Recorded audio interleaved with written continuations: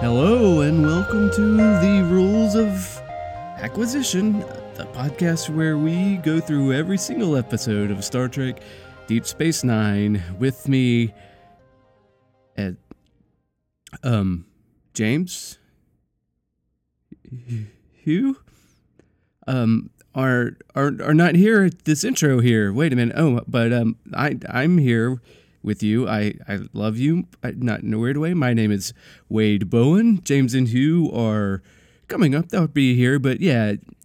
Look, let's drop the charade. We're all smart people here. You're not an idiot. You have impeccable taste. And you're not susceptible to dumb flattery on my part, and you'd probably prefer that I just get on with the damn thing. Yeah, you know this isn't a regular version of the podcast. This isn't the regular show where we break down, discuss, and nitpick every single episode of Star Trek Deep Space Nine. Maybe we talk about it in the context of the golden age of TV, or peak TV, or prestige television, or whatever terms are being thrown around. And the voicemail segment, maybe you've listened to, if you're listening to my voice right now, we'll take your calls. You can give us a call at 917-408-3898. And we love hearing from you so very much, and we want to hear everything from you. And we can't always fit everything into these things because we like to talk a lot, and we forget we don't forget. It's our podcast, so you're here to listen to us talk, but sometimes we don't shut the fuck up. And we go along, and we can't fit it all, and so we cut it out. And we've had some really good calls. There's just so much gold in those that we want to get it to you. And we had a few calls here where questions came up. We thought this would be a good one-off episode just to explain what we're trying to do with the podcast, get some terms spoken of, and all that kind of spiel. And so this is, I suppose, a pretty good jumping on point for anybody to get your friends listening. It's relatively spoiler-free. Yeah, that's what this is going to be. So I could keep going, but hey, let's just jump into it. And media res, you might hear this call and remember where it's from. And here we go. Also, I had a question because I'm following this podcast for a few weeks now, and I like the central concept that what you started with, that you're kind of seeing how this Deep Space Nine, how it compares to Golden Age TV of today. And my question is this: what is your definition of the Golden Age of TV? Are you kind of looking to compare Star Trek Deep Space Nine with, Breaking Bad, The Wire, first season of True Detective, like really fantastic stuff that we have now, or the more general Golden Age, like Stranger Things, the Netflix Daredevil series, that kind of thing? Looking forward to hearing your response, I hope. That's a really good question. Yeah. Well, I mean, I think I just have a quick thing to say is that to his larger question about the golden age of television, James, did you have something you want to lead with that? Yeah. I think there's like two different. Well, I have my own opinion. Yeah, I think all three of us have. Yeah, his golden age question. I think that there's let's do the golden age. There's two tiers, and I kind of jokingly text the guys about this. There's the elite tier of TV that you mentioned, and then there's the tier right below that, which is like the perfectly good TV tier. And I think that's what makes it a golden age. The fact that the perfectly good shows aren't the best thing on TV. Like, there is an age where Daredevil and Stranger Things and all those things, if they were on network TV, would have been groundbreaking. Yeah. Like a whole generation would be affected by it. But we're living in an embarrassment of riches. Yeah. What we're interested in is how the unique overarching story arc of DS9 has laid the groundwork for that in TV as a precursor. So I think you could see the imprint on both tiers. Could you guys make that argument? Mm-hmm. Yeah. I do think that. Yeah, I think that. I think the whole term. There's like different terms. I think you could arguably say that Sopranos was kind of the beginning of where that term golden age started getting thrown around. Yeah, definitely. Where after the Sopranos, and then we had that whole Lost podcast, but there was like there were these showrunners that were telling these huge stories over whole seasons. And then we had Golden Age, and that's when people started saying Golden Age of TV and everything.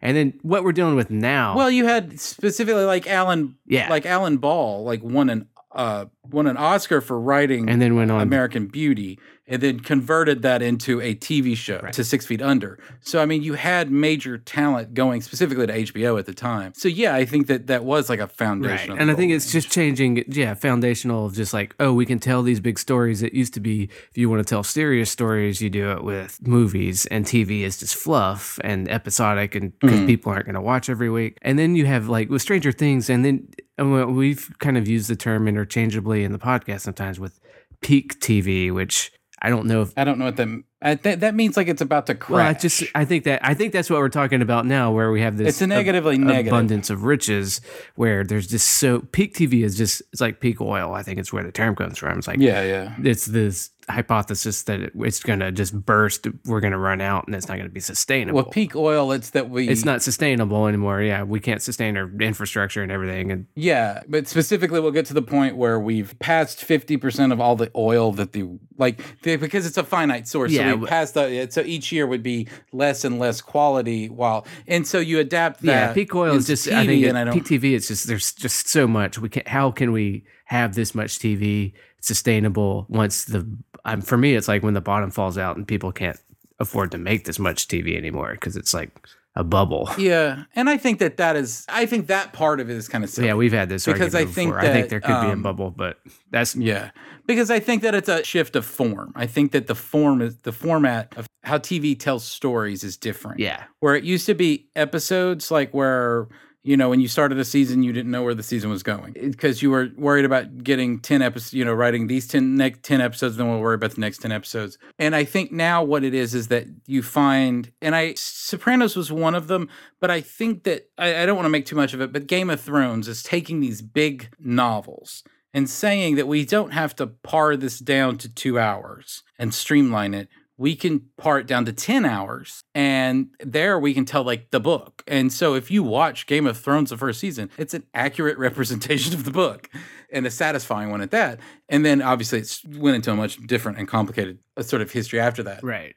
And I think that's the interest I think if I'm not speaking out of turn, like with Deep Space Nine for us is that it's not doing that exactly. You still have the fillers, but it's on the way. Like it's pre-Sopranos, but it's still this. It's more about the storytelling form of television than about like whether TV is going to run out and if the oil is going to burn. It's not less about sustainability. It's just how the stories are told. Well, it's a unique thing because you have. In the 90s, you have Deep Space Nine that starts with a story direction on the pilot, and it's carried out through the course of the entire series into the finale. Mm-hmm. And TV wasn't done. It's basically one story. Deep Space Nine is one story. Yes. And that's how... Right, with a lot of filler. With a lot of... as we are discovering, is with a lot of filler. Yeah. And we think that one of the reasons why it's a little bit more relevant today than some of the other Star Trek is because of that. And because you can digest it in the same way you would digest peak TV on Netflix. Yeah. And yes, we're just waiting for all you Babylon 5 people to email. But you know what? You're not on streaming services, so fuck off. No. But it's probably great. When it's on, I'll watch it, sure. Don't hold me to that. Yeah. But I also like its attachment to peak TV or to where we are today, the Golden Age. Yeah. Actually has kind of a direct lineage. Yeah, totally. I mean, Ronald D. Moore left this show to create Carnival, which was an HBO show that was pretty fucking balls of the wall crazy and interesting and loved to this day by a lot of people. And then made the gigantic sort of early peak or early Golden Age television show Battlestar.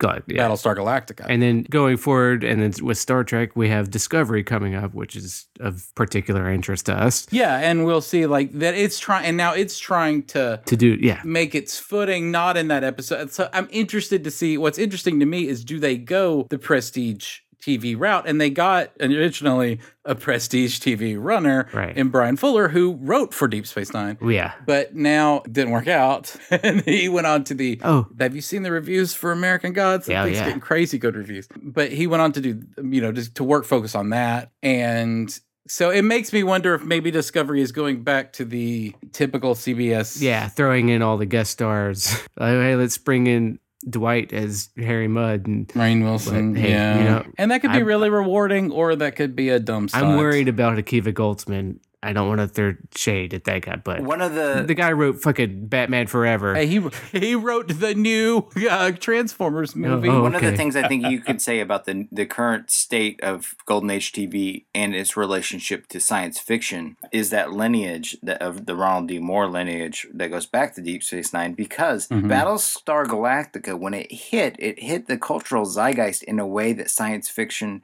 hadn't in a long while. And it made people who shelled out cash for TV shows look at sci-fi and fantasy in a way that they hadn't in a long time. And I don't think without Battlestar Galactica, Game of Thrones gets like that second pipe. Like, they believe so much in Game of... Oh, yeah. No, I agree. Yeah. So I think that you can actually make a direct line, cause and effect from the show that we're watching now every week, Deep Space Nine, to Game of Thrones, which is essentially the reigning TV show. Yeah, I think you're right. I think in that pitch room, I never thought about it, but you're totally right. In that pitch room for Game of Thrones, Benioff and Weiss probably weren't talking up Lord of the Rings.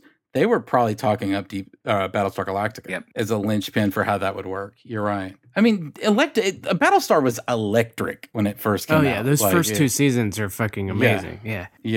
And the miniseries, the movie, it's all great. I mean, they even made it. I mean, it was a joke on Portlandia's first season about them binge watching it. The Golden Age. I mean, it's basically Battlestar with Ronald D. Moore Battlestar with Ronald D. Moore in the skit. The first must binge watch. The black guy named Ronald D. Moore that they show up at his house.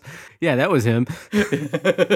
Wait, no, they actually what now? Well, I mean, that's the joke that they show up at a guy's house. It's Ronald D. Moore, and it's not him. Oh, yeah, but Ronald D. Moore eventually was in the skit. Yeah. But you're right. Yeah, it was funny.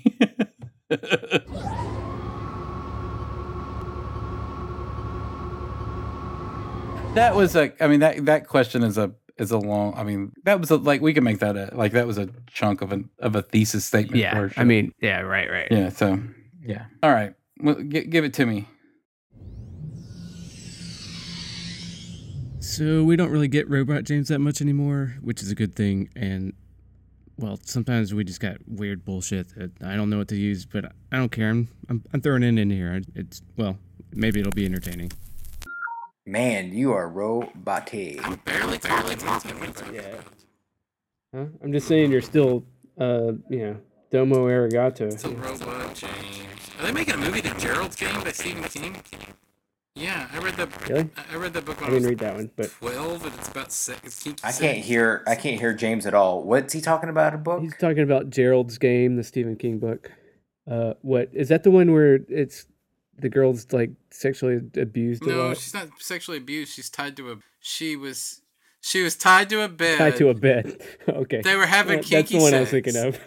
And then the man had a heart attack and died and broke his skull. And she's tied to a bed for a weekend. And it's I don't. Just like a normal book you'd read when you're 12. Basically. I read it when I was 12, man. I don't. It's like a normal. Yeah, just a normal. Dude, my sexual depravity goes deep. It's It's no big deal. It's no big deal. I was gonna 12-year-old. Heck, I mean, 2.5 more years, and you'll be giving your copy to Daniel. I actually have a timetable, because I've thought about because said let's watch your favorite movie, and I'm like, well, my favorite movie is Magnolia, so let's not watch my favorite movie. Well, let's watch your second favorite movie, and I was like, I'm pretty sure I would say that was Pulp Fiction, so we're not watching that. So I have this timeline of what ages I can watch movies with my kid. Right. And like Pulp Fiction's a solid 13. I won't watch that till he's 13. Magnolia probably a little bit older, but so I can't share any of these little things with my son. Am I allowed a Robot James? Right. Oh yeah, yeah. So yeah. Oh yeah. So go okay. ahead. Okay. And next week on the rules of acquisition. I just wanted to let you go on your sexual depravity. Yeah.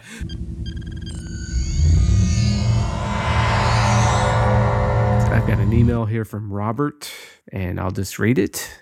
Okay. All right, it says just, hi guys, enjoyed the voicemail extravaganza episode. I would vote for continuing them in the future. I just wanted to drop a quick note in appreciation for Hugh's short digression on sci-fi, particularly Ringworld. I read it in a similar position. I am a similar age and read it somewhat recently, so long after it was published. I read it because everybody talks about it as a classic and was disappointed. My friend, who was also into sci-fi, summarized it after I'd completed it as a 70s swinger goes to space. Which sounds a lot like Hugh's summary. I got a bunch of the books for free, and I will mention that the prequel books he wrote with another author are better, but aren't good enough to just recommend. Hugh sounds like he has good taste, and is probably already familiar with these, but I would recommend Ursula Le Guin, both Left Hand of Darkness and The Dispossessed, for some good alternative perspectives on things. My wife recommends the Ancillary Justice trilogy, of course.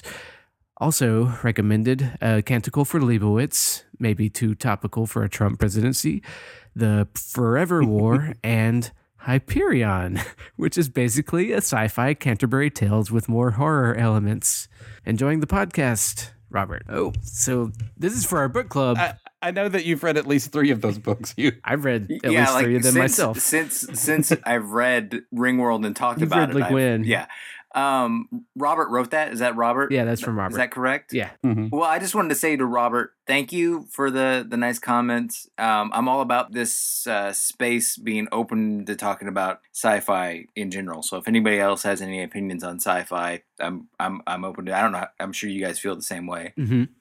I have read the first book in the Ancillary Justice, and I liked it. I need to. But I have that audiobook. I had some problems with it, but they were not like philosophical problems or like story problems I had. But yeah, Hyperion, I had some problems with that too. This is what, yeah. I read the Hyperion at a young age, and it really stuck with me for some reason. It's a book that passes the Bechdel test accidentally, like what, 400 pages into it. There are things about the Hyperion I really liked, and there are some things I really didn't. But it definitely didn't offend me as much as Ringworld. I don't even know if offend is the right word, but just got me thinking about what I need from sci-fi in a different way. But yeah, thanks Robert for the email. Mm-hmm. And we had a lot of talks about Hyperion. I think you and I on the text. Well, on the text stream. Yeah, yes. I was locked out. is great. Left Hand of Darkness. I need to reread. I read it when I was a kid, and I think Ursula Le Guin is probably the best author I've never read. Yeah, she's pretty good. She was actually, that's exactly the book I said I was going to read after reading Hyperion. I was like, maybe I need to read some Ursula Le Guin. So yeah, that's and what. And then Canticle for Leibowitz is pretty good if you're a Catholic. It's good if you're not a Catholic too, but I like that book a lot. Going out for all the Catholics in the house. Yeah. No, I should read Ancillary Justice just because like I share a town with Anne Leckie. Is that her name? Leckie or something like that. Yeah, Leckie. Yeah. And I like we comment on local. I don't know. Like she's a mainstay on my Twitter feed, so I feel like I should actually just because she hits my national politics buttons and my local politics buttons and writing about fiction. So like all 3, and I feel like I should at least give her the courtesy of reading something she's wrote. Yeah, I mean it's I should do that. Yeah, I think it gets what it deserves. There's some real good stuff there. But I did just start Karl Marx's Das Kapital, so I might be in that. You might need a break, is what it sounds like. I might need a break, yeah. Well, Robert did tap into something about reading about some stuff you just don't want to encounter with the current climate. It's just like standing too close to the fire. Yeah. For instance, I will be avoiding anything to do with nuclear war in the next few months. Okay, Canticle for Leibowitz is out then, yeah. Yeah. Okay. Yeah, that was the same thing as I was like, I should read, because the Hulu show is starting. Handmaid's Tale. And so I was like, I should read Handmaid's Tale. And I'm like, and I got to like 10 pages and I was like, fuck this, man. Because it's like, it's not like a typical dystopic future where it's not like it's modern day. It talks about like herding these people into old gymnasiums and shit. I'm just like, this is what it This is what it'll be. Right. Fuck this. Right. I just can't. So I can't was right like, now. I You can't do you it. needed to read that when Clinton was president. Yeah. Is when you needed to read that. Yes. Yeah. Yeah. So I'm going back to read, like, you're reassessing your relationship with the art you want to consume. I'm reassessing, like, my what level of extreme politics I'm willing to embrace, and it turns out it's more extreme. So All But right. thank you, Yeah, Robert. all right. That's a great. Yeah, we love those kind of Yeah. emails or voicemails or. And do know. you think Wade, Yeah. and while Robert brought it up, do you think we'll do some more special episodes, Oh, correspondent episodes?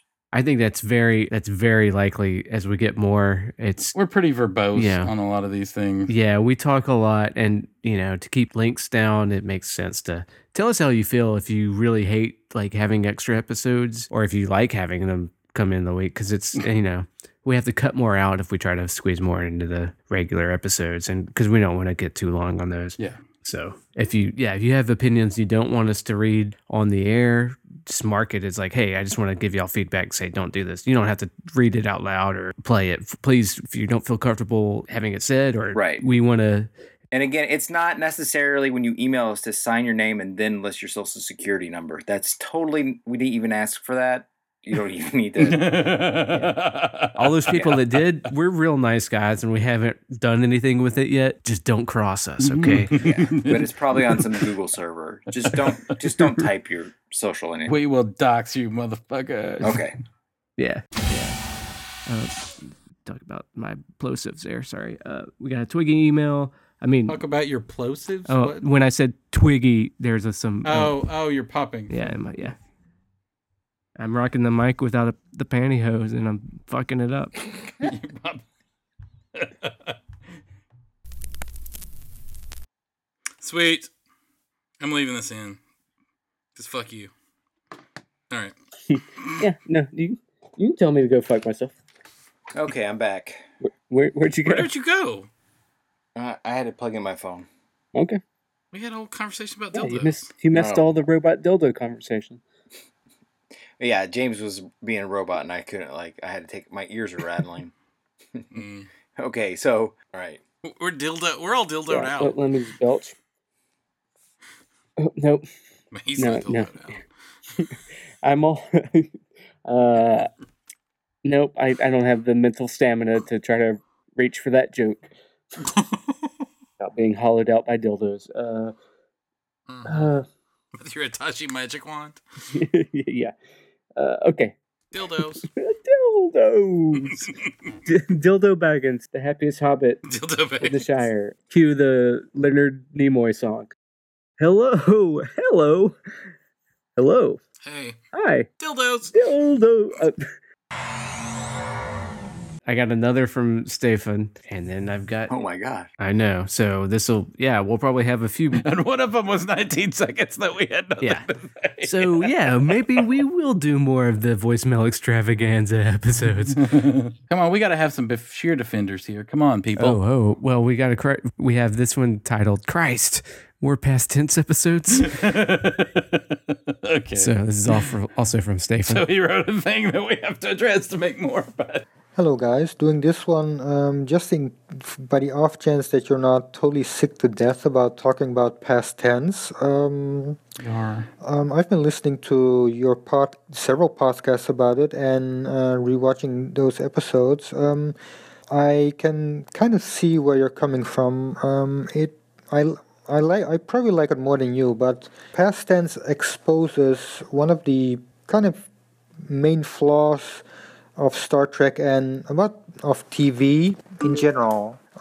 Star Trek as a show is very good in showing, I think, a future where all of humanity's problems have been solved, but it's not quite as good as at showing how to actually deal with those problems. And past tense is problems that we deal with every day in 1994, 95, whenever it was made, and today. And especially even more today, because I think the episode takes place in 2024, so it's getting closer. It's dealing with things like homelessness, isolation of people who have been marginalized, and all these things. And the solution that the writers bring to solving these problems. I think we already know now that if this was going on in real life, it wouldn't be as simple.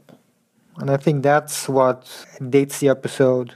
And it's kind of unfortunate because I still want to like it more than I do. I do still like it, but I'm kind of on the same page as you about it. We did get some very nice O'Brien Technobabble, so that's good. Okay, there it is. If you're not completely sick to death about the past tense, I'm not.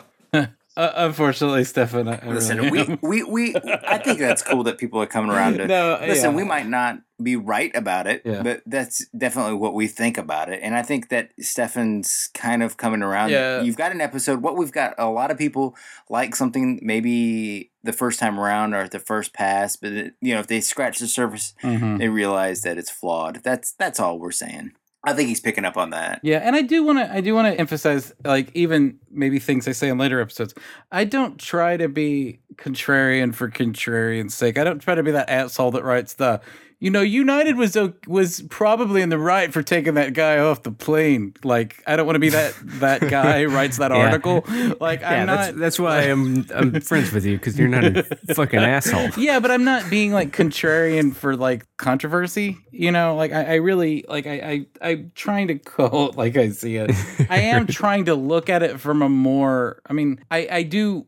Look, if I was just casually, me and my son are just blowing through Deep Space Nines, like right after so we have something to watch after dinner. I'm probably not making all of these points up and like yelling at the TV about it. It is that we have a critical podcast, so you want to like allow yourself to have these things. That being said, I mean, I don't think that turn your brain off. Television is fun. I just want to like this show. Right. Isn't that generally, and sometimes it does things wrong. It invites this kind of criticism, and it's a good enough show that it can withstand this kind of criticism.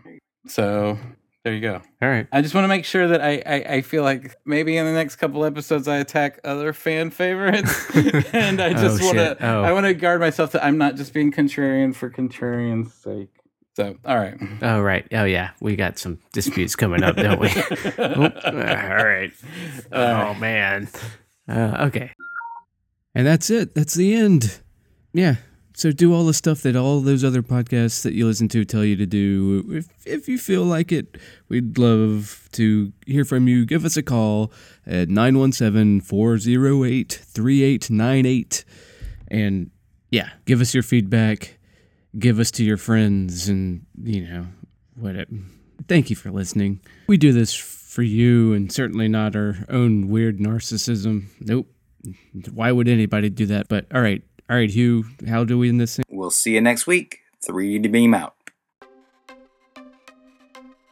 Do you know the cunt weasels that run this show have a call-in line, where you can express your DS9 wishes and DS9 dreams into their ear holes? They will play them on air and try to be nice to you, because one day they hope to sell you Blue Apron snacks and underwear made out of modal. The number is 917-408-3898. That number again is 917-408-3898.